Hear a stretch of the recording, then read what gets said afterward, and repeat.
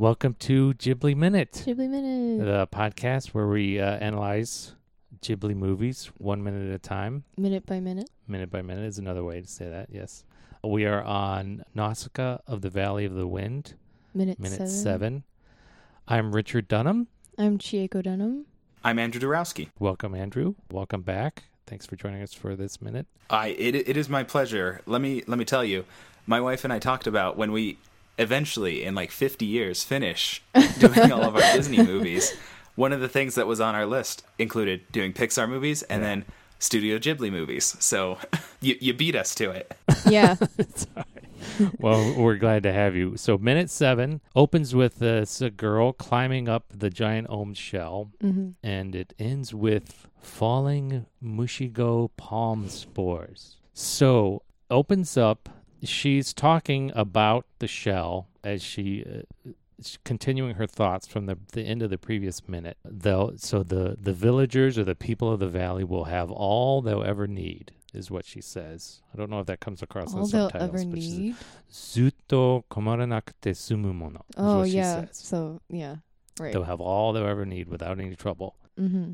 In the manga, so I've been reading the manga.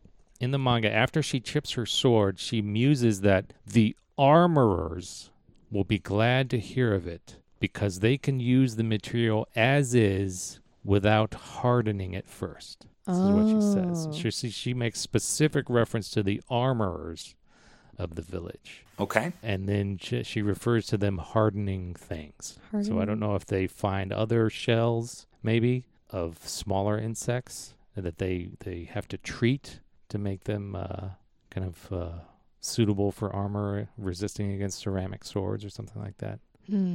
So I thought that was interesting. This just adds more questions for me Yeah. about, like, what are they doing with this stuff?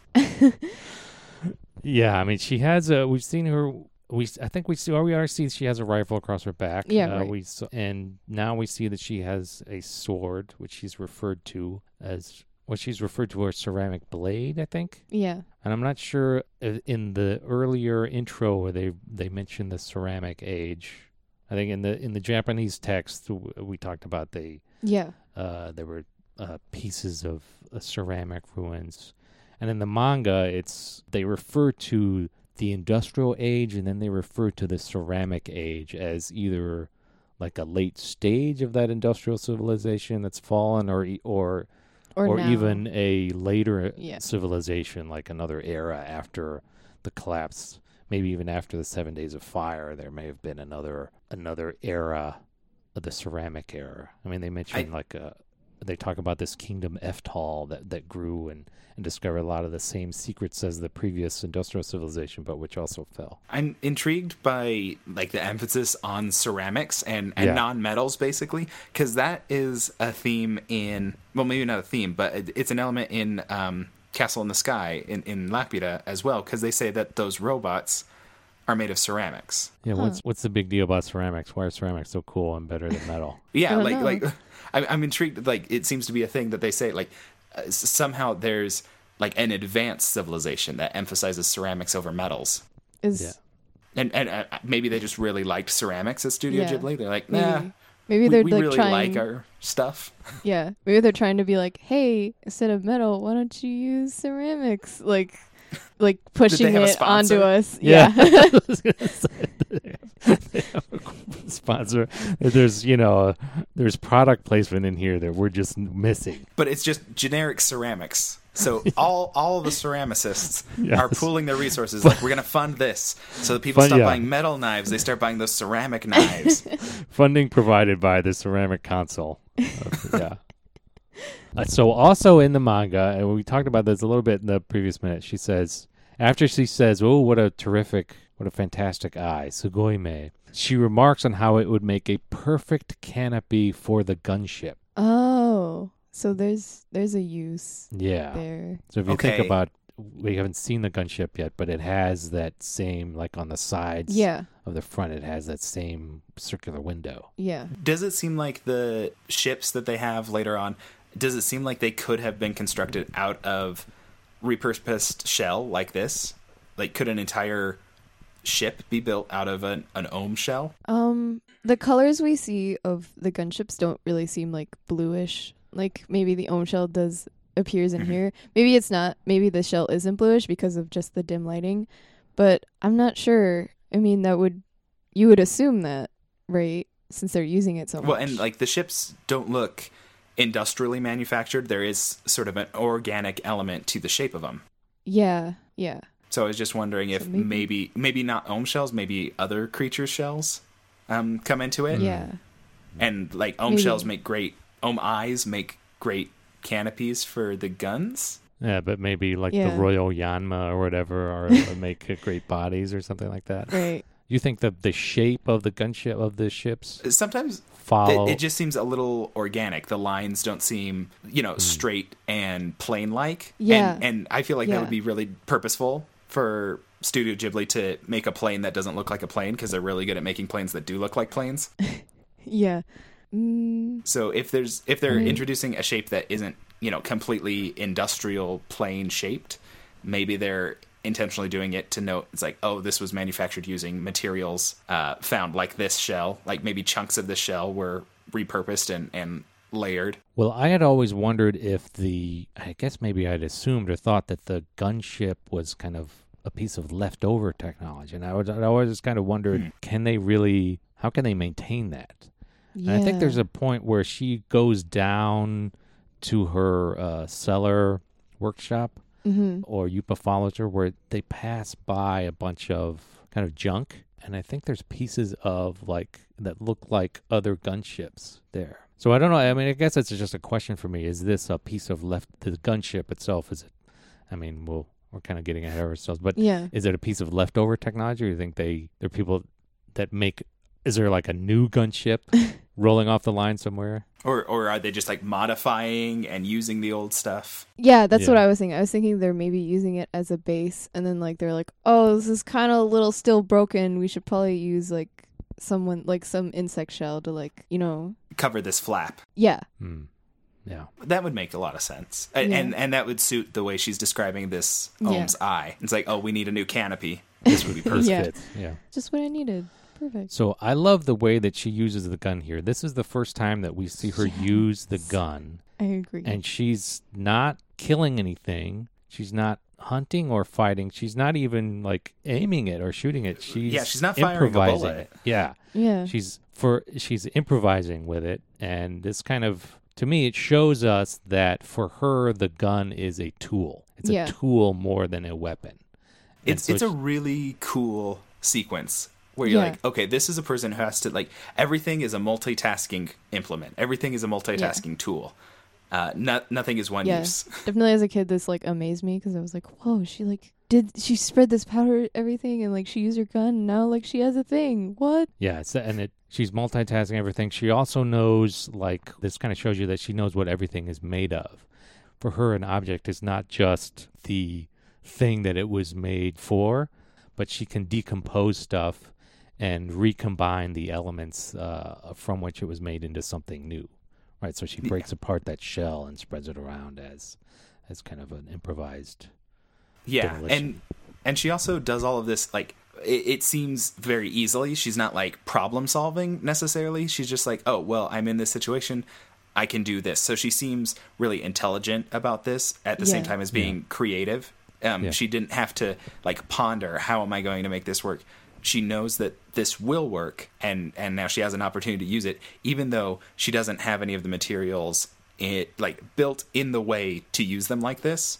Yeah. She's very comfortable modifying all of her materials to use them like this. Yeah, that's a good point. She's not sitting down and kind of problem solving. It seems like she's in practice. Yeah. She's got kind of a flow about her. One of the other things I really love in this minute, those little peach-colored silverfish-looking things that are crawling along the top of the Ohm. And you're like, oh wow, look at those creepy crawlers. And then it's such a mild, pleasant surprise when they just jump into the air. Yeah. Like, whoa! There seems to be just kind of an element of what you're looking at is interesting, but then there's always something more. There's a more capability to whatever it is that you're looking at in this world. And so the music only comes back. So this whole time there's been no music. We mentioned the silence last minute. This whole time there's been no music. It comes back only after she's completed her task and as she's dancing around. Yeah, she's like, hey, got it. Something to note. This is the minute, I think, where I most noted like the design for her character model. This is something that I look at a lot because dealing with Disney movies, it's all animation. So seeing the character models, and this one, I think it doesn't look exactly the same as a lot of the other future Studio Ghibli films. The texture of the way the clothes fit around her, in a way, the lines make it look like everything's really quilted and kind of puffy. Yeah. Like there's a layer of cotton between her and the outside of her clothes everywhere. And also I noted that it seems like she has really long legs from her knee down to her foot and kind of short from her knee up to her torso. Yeah. And so the proportions are kind of interesting in that way on the model. Mm-hmm. Yeah. I just thought I pointed out the shin guards or whatever on the chocobo on the birds that we see, like this mysterious person riding, and like she has them, so it's kind of just like, oh, like I guess like people wear that like for protection for something, or it's just like duh, you're gonna wear shin guards on your feet, like we put it on our birds, you put it on your legs. I don't know, I just liked that like little design of like her outfit. It has some really interesting design elements going on, and that's one of them. And she's got like her kind of helmet. It's got kind of like a little bit of a peak to it, and it's got this kind of the jaw straps. Yeah, it's almost, I don't know what it looks like. It almost looks like a polo helmet crossed with a World War II like leather of an aviator's like leather cap. The thing I see most is an aviator's cap. That's what it looks like to me, because I think it looks really similar to the aviation caps again in Castle in the Sky. For the pirates, they have caps that I think are pretty similar and might even have that same sort of peak to them. Yeah, I think they do. Do they? As from what I'm conjuring in my memory, they do. At least some of them do. And so that seems to be just an element that they do for that type of helmet. And I think it suits her in particular because of her gliding later. Yeah. Yeah, it gives a kind of a sense of motion. Mm-hmm. Yeah. So Mushigo spores. Right. So I did some searching on this, did some Googling. Mm-hmm. So I saw one post somewhere, someone did somewhere that says Mushigo Yashi. Is it Mushigo space Yashi or Mushi space Goyashi? I think it's Mushigo Yashi. Yashi means palm. Right. So Mushigo palm would make sense. Mushi is bug. I don't know what the go would be, though. You didn't see like the kanji. Was it in katakana in the manga? It's in katakana. The whole thing, Mushigo Yashi, the whole thing is in katakana, which is a phonetic alphabet in Japanese, so it doesn't really give you any clue as to what the characters might be. Yeah. But Yashi is and when you plug Mushigo Yashi, the whole thing, into Google Translate, for some reason it returns mushroom. But I don't know if that's from the manga or movie, because that's when you do like a Google search, there's no other, it doesn't pop, that phrase Mushigo Yashi doesn't pop up as mushroom in any Japanese dictionary or anything, or anywhere other than Nausicaa of the Valley of the Wind. So, and in the manga, again, it's written in katakana, Mushigo Yashi no ki. So the Mushigo Yashi tree. Huh. And then it says, the English manga has bread fungus. The bread fungus are scattering their spores. Huh. Does that mean it's supposed to be like, for the English one, are they translating that as meaning like mold? Like the kind of mold you get on bread? Like it's supposed to be those types of spores? I guess. Yeah. I mean, it's definitely, it's, so in the Japanese, it has, Mushigo no ki, which is the Mushigo tree. That could just be describing the structure, right? Yeah, because they seem bigger tree-like structures than mushrooms. And there's a little bit of in certain parts of the manga, there's like he has like diagrams of like the life cycle of some of these things. Whoa. which it's kind of hard for me to figure out. Oh. Fungi have the weirdest life cycles. I remember that from like junior high biology. The fungi section of that class was crazy, and we did not understand any of it. Are you studying fungi right now, Chieko? No, I'm doing biochemistry right now, but just like we went over like the fungi kingdom, and my teacher was just like, that kingdom's crazy. Like it deserves its own It's the weirdest. kingdom. It's the weirdest thing. Like everything is super different from anything else, and the way it gets food, like fungi are weird. It's so weird. And then the reproductive cycle is really, really weird. Yeah, but these spores are mushrooms. So the other weird thing is that the spores themselves, she refers to in the manga and here in the Japanese here, they're referred to as gogo no hoshi. Gogo no hoshi? Yeah, so hoshi is spore. Oh. Gogo is hoshi. the afternoon. So she's like, oh, the Mushigo palms are releasing their afternoon spores. So this is a regular thing? Well, like every day at 3:00. Yeah. Yeah, that's what I mean. That's you'd kind of think that. And then she said, but she follows that up by saying that either the couple translations, they seem to be annoyed about the wound or they're trying to heal the wound that the Om has made in the forest. So do they do this after? Do they do it every afternoon, or do they only do it to heal a wound, or some combination of the two? So, because I guess maybe I'm trying to like reconcile it, and maybe it's like a 2-stage process. There has to be damage, and then in the afternoon after the damage, they release spores, or maybe it's just the volume of the spores. Yeah, or the location, like. They're going to release spores in the afternoon, but they must be doing it right here because of what's happening. Or there's the huge volume because she's almost buried, right? Yeah, yeah. Like, it's a lot. It's like a couple inches. Covers everything it's like immediately. A snowfall. Yeah. Yeah, I have no idea. Yeah, that's all. Anything else on this minute? The scene where the spores fall down, like as a kid, I was like, "Oh, that's snow! Like that's so pretty." But like, no, it's spores. It's not snow. No, but it still got that like one like that element of like wonder and awe that like a lot of like Christmas movies have with snow. Yeah, I mean it's very much like a snow. You've got this canopy, you've got these flies, you got the snow globe kind of vibe going on. Like a reverse snow globe. Exactly, yeah. I think it's definitely supposed to be evoking the idea of snowfall. Like it's sending you that message, like, look at this, it looks like snowfall, but it's not.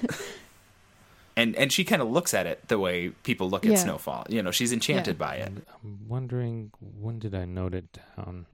Is it in... Yeah, so in this minute. The other thing I noticed is that how her mask changes color from brown to purple whenever we are looking at it through the eye, through the glass or the material of the Om's eye. Yeah.